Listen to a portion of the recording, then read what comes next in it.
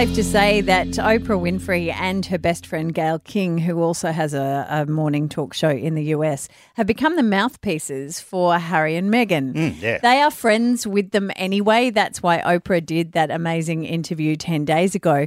But now it seems they're also the provider of information that the rest of us don't get, because it was Oprah who said it was not the Queen or Prince Philip who were racist. Yeah. And that was information that was not given by Harry and Meghan. Yeah. And now this morning, very interestingly, Gayle rang Harry and Meghan to find out how they were post-interview and discovered... Let's be real. This is media. They got some access. They got to be careful what they dribble out not to blow that access. Absolutely. But she is revealing information we didn't know. So we found out across the weekend that William and Harry have spoken, and also Harry has spoken to his dad. Yeah. But this is the information that Gayle gave us. But I did actually call them to see how they were feeling, and it's true. Harry has talked to his brother, and he has talked to his father, too.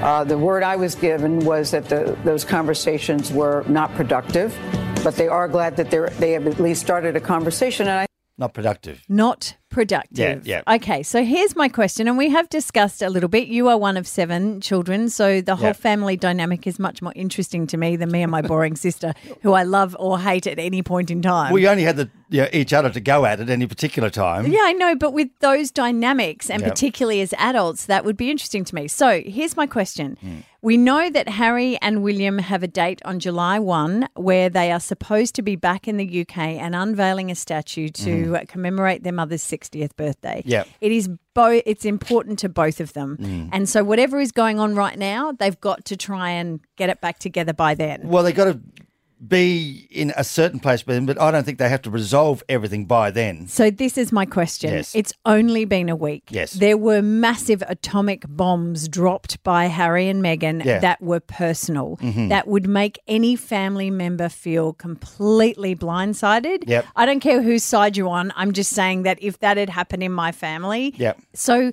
I think trying to reconcile after 10 days is they're kidding themselves. What do you reckon? I think the really important thing here is that they're brothers, and my older brother and I were at odds. We're at odds in life because we just had completely different values and ways of looking at things.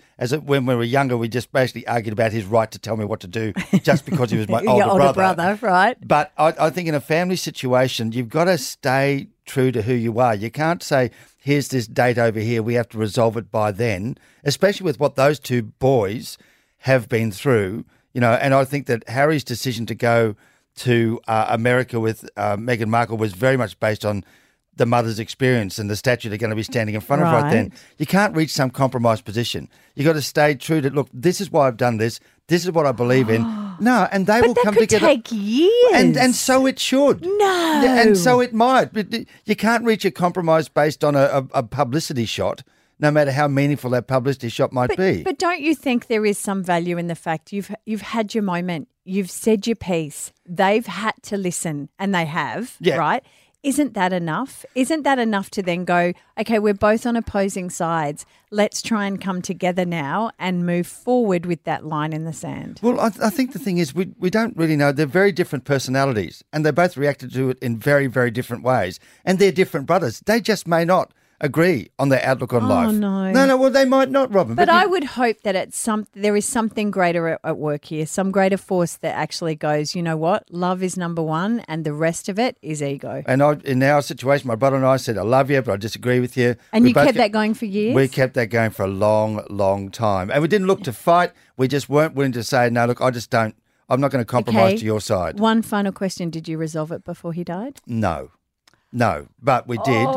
No, but we did talk about it and talked about it very openly. Okay, thank you.